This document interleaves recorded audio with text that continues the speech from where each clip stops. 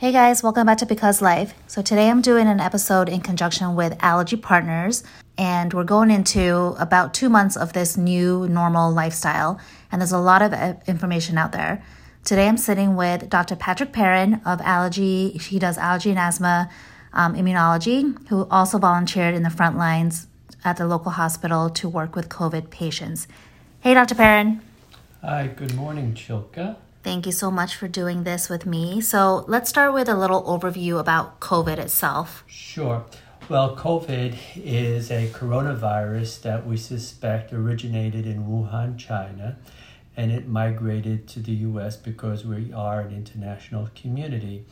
We first became aware, at least in northern New Jersey, that this was a problem probably in about the mid to the end of February, where there was a constellation of symptoms that included many patients with fever, cough, headaches, sore throats, some diarrheas, and rashes.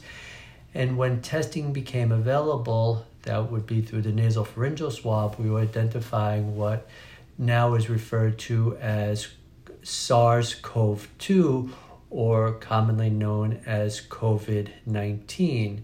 COVID stands for coronavirus, and it was first isolated in 2019, hence the name COVID-19.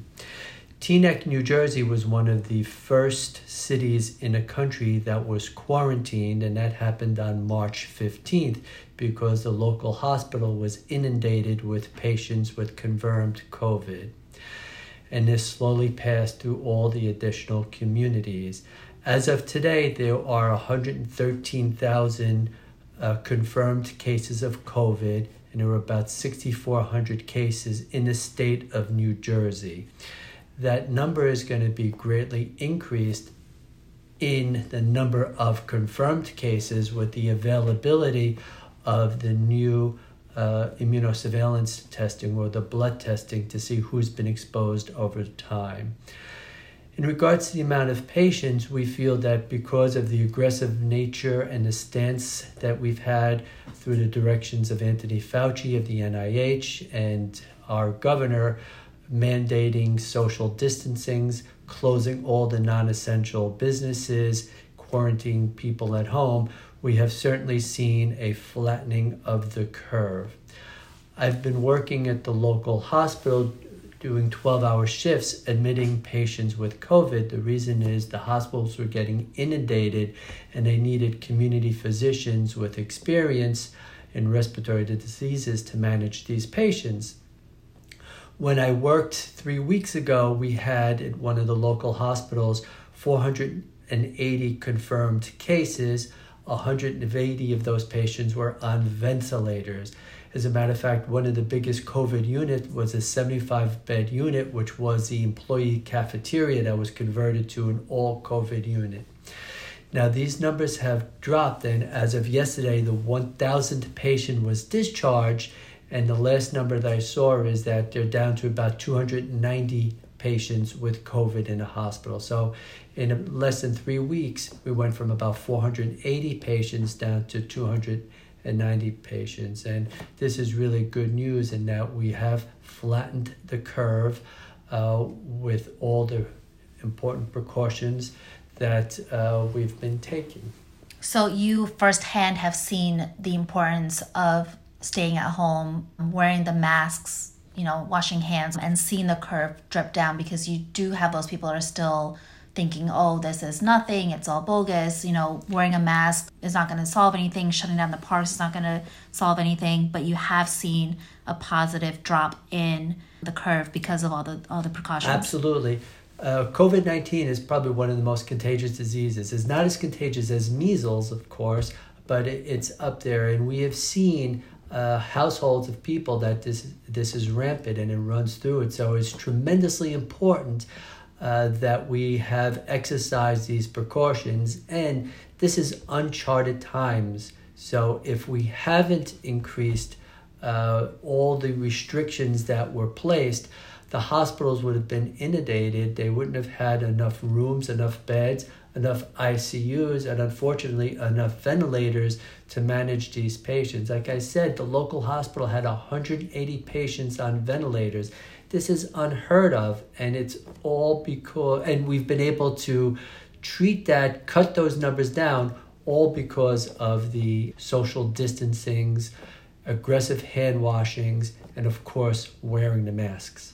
So being in the front line, a lot of people are like, oh, well, it's only affecting the older generation, older numbers. The young people can't really get it. I don't have it, so I don't have to be worried about it. What were you seeing in the hospitals as far as age range? Like, it doesn't discriminate. Obviously, it hits everybody and anybody.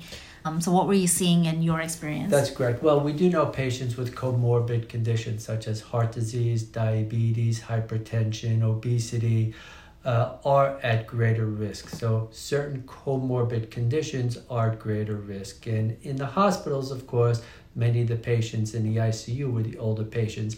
However, we certainly saw many young patients. There were quite a few between the ages of 25 to 65, and some children that were also hospitalized. So yes, those patients or risk factors typically get sicker, but coronavirus infects everyone, and it doesn't look at your age or your birth certificate before infecting you. So young people are just as a greater risk of getting coronavirus as the older patients.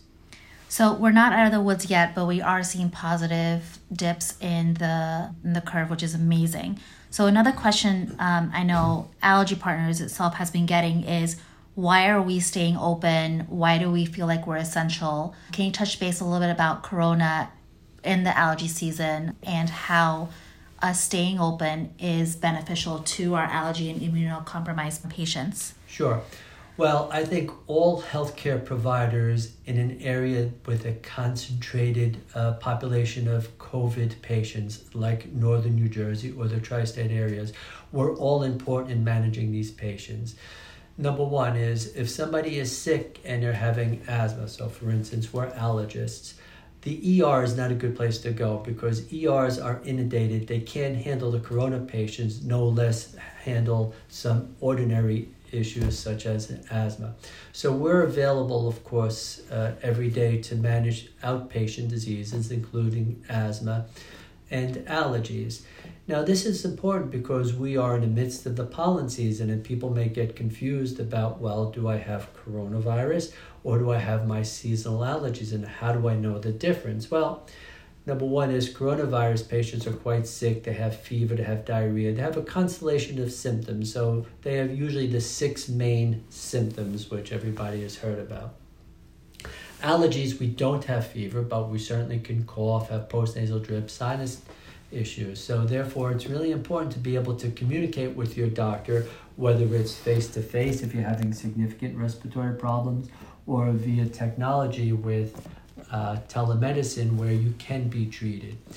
Number 2, patients who are on biologics or on immunotherapy, which is a form of biologics, must continue this because these forms of therapy is what keeps asthma stable, is what keeps people out of the ER.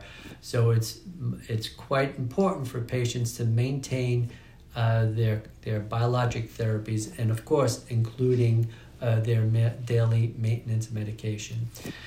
Number 3, there's also a point that I want to make is that there's been some reports that steroids could actually make coronavirus worse. And we do know that asthma is treated with inhaled steroids, which must be continued even if you're in a community with coronavirus or yourself has coronavirus. If your asthma is flared and you're in significant distress, we in fact will treat an asthmatic with oral steroids if needed, regardless of your coronavirus status. So my point is, this is the time to not be non-compliant with your medication, and it's imperative that all patients keep their asthma stable to be able to handle a potential coronavirus infection. So we've also I know we've gotten questions in our office about, why can't I just take the hydrochloro and a Z-Pak and just preemptively be on this medication for this coronavirus, which we obviously have not done because there are a lot of side effects to it. Well, the hydroxychloroquine, also known as Paquinil, has been used for coronavirus in most inpatient facilities when a patient has been hospitalized. The issue is we're really not quite sure how effective it is. And the reason that these drugs were used is because when somebody is sick with a viral pneumonia from coronavirus, we really don't have any tools in our toolbox to treat it. The issue with hydroxychloroquine is there are some cardiac side effects, so patients really need a screening EKG before we actually start that. And that's what we do in the hospitals. They get a screening EKG to make sure their rhythm is normal, their QT interval, that's a measurement that we take, is normal, because patients who are put on hydroxychloroquine who may have cardiac issues will have some significant side effects, including arrhythmias.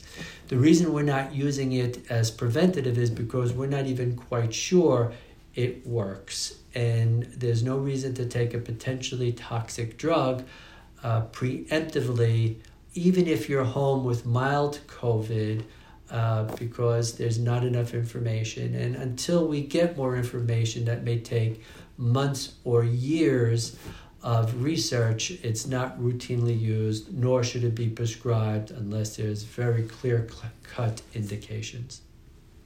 So this past week, the IgG testing was released by at least Quest and LabCorp, which is a blood test to check antibodies. What does that test mean? What are the criteria for testing? And where do you see that kind of putting us as far as statistics globally with all the information we get back from it? Sure. Well, through Allergy Partners, we're very excited to be able to draw your blood for what's called the IgG test. So IgG is a convalescent antibody, and what that means is after we've been exposed to an infectious agent, in this case is COVID-19, after about 2 weeks we make an IgG antibody. Now, just to be clear, this does not tell us if you have an acute infection or if you're sick right now with coronavirus. There's only one modality available for that, and that's the nasopharyngeal swab to look for the genetic material of the COVID-19. An IgG test shows if you were infected. Now, there's a couple caveats to this. A positive test still doesn't give us much information in regards to how immune we are. It shows that we had an immune response. We've made the IgG antibody, but it does not tell us if we're going to be protected against future infections, nor how long this immunity can last. It's going to take hundreds of thousands of test results through this immunosurveillance before we can really ascertain the degree of immunity it may offer. And then the other point is coronavirus has been a virus around for many, many years, and there are different strains, and 20% of the common colds are caused by coronavirus. So when we do have a positive antibody test, we're not 100% sure if this is from the COVID-19 or if it was from a prior different strain of coronavirus that we were exposed to over time. However, if there are a report of the constellation of symptoms that suggested you had coronavirus and we have a positive antibody test, that's pretty good information that you were in fact infected with COVID-19. I know outside of all the medical terminology we just talked about, there's a lot of social anxiety about this being the new norm and how we're going to reintegrate back into society after all this is over. The anxiety of just everything being locked down and being told to stay home, the fear of it all, how we talk to our kids about it, how we're due with not seeing family members, things like that. This is the new normal at this point, and how do you think we're going to be able to, as a society, integrate back into the world after all this is over? Because I know I personally am not going to trust, just going out and hugging and touching everybody again, and seeing a room full of people is going to literally give me anxiety just to be in there, because I'm just so used to this now and somewhat traumatized from everything that happened out of nowhere. Like, nobody was prepared for this. So how do you think we're going to be able to integrate back into society after this? Well, I think that's a very interesting and actually a deep question, the new norm. We don't know what the new norm is.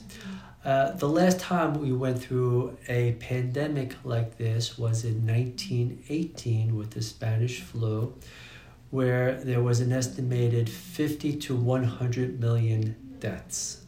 Okay, that at the time was a significant percentage of world population. The difference between 1918 and now is that we are in a global community where we all have a global enemy called COVID. So we're going to have the unlimited resources of the global community, i.e. the entire world, with an amazing array of brain power that's going to figure out how to combat this. So what I think it's going to take for us to go back to the old norm is the development of a vaccine. And unfortunately, vaccine developments can take anywhere from 6 months to several years, although they're moving at rapid speed, and there's a potential vaccine that's being worked at Oxford that may be ready for the fall. So until we have a vaccine available, I think the new norm will be to maintain some degree of social distancing, to maintain proper hand hygiene, possibly using masks in large venues with a lot of people. You're not going to be hugging and shaking hands of all strangers. So I think the new norm, Joka, will be determined as society grows and as more innovations arise in fighting this common enemy. And what are your thoughts about, like right now, only essential businesses are open? I know I've talked with a bunch of colleagues and friends just opening up in phases, different businesses, and how that would help the economy and still keep most people safe.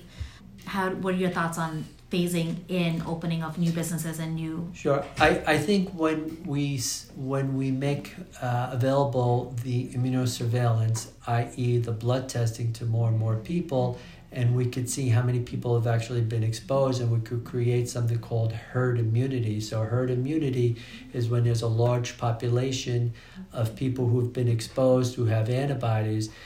At that point, the virus may not have the vector, i.e. A person to carry around, and there'll be a reduction in the amount of infections.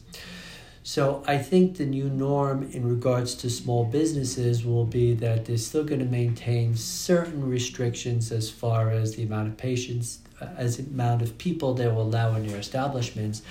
But I'm hoping that with the appropriate directions from the NIH, and with this immunosurveillance, we'll be able to open up the economy and try to get life back to a somewhat normal state. It's definitely changed the way everybody looks at life now. Even the people that are annoyed that they have to stay home and can't, do things that they were used to doing. But again, it is helping the curve drop. We are seeing positive feedback from the social distancing and staying home and wearing masks, and we're gonna get through this together. So here's our plug. We are Allergy Partners. We are nationwide with our corporate offices in North Carolina. All of our practices are offering this test at this point, from what I know. And we're also working hard to stay open for our allergy immunosuppressed patients who need to get their shots, need to get their biologics. We are working hard to help our patients also integrate back into society afterwards, and we will be posting things on our websites and sending out emails as well. Please feel free to contact any of us through our website for any questions that you might have, any thoughts you might have, anything you want to share with us as well. And please stay safe, stay home, wear your masks, wash your hands. Do you have anything else to add, Dr. Perrin? Thank you, Tuka. Thank you so much. Take care, guys.